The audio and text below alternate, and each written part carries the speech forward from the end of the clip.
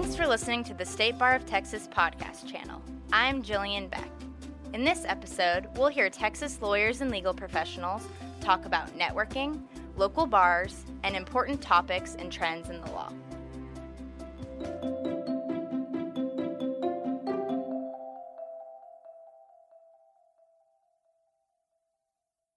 We plan with the Local Bar Services Committee. We start planning right after this ends on Monday. So we take everything that we receive in evaluations into consideration, and we'll start getting ideas together with programming.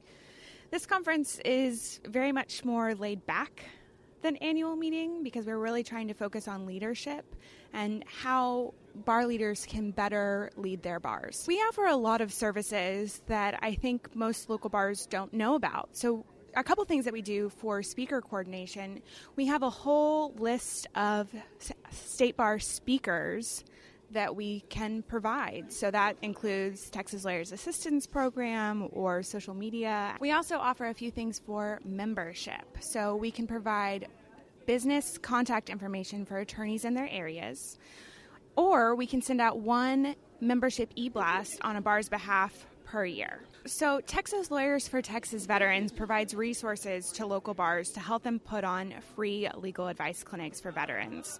So we provide Clinic in the Boxes that has everything a local bar needs to put on a clinic, whether that be sign-in sheets, substantive intake forms, or we offer the Veterans Clinic Marketing Toolkit that helps local bars attract volunteers or veterans. We're trying to improve the clinics themselves.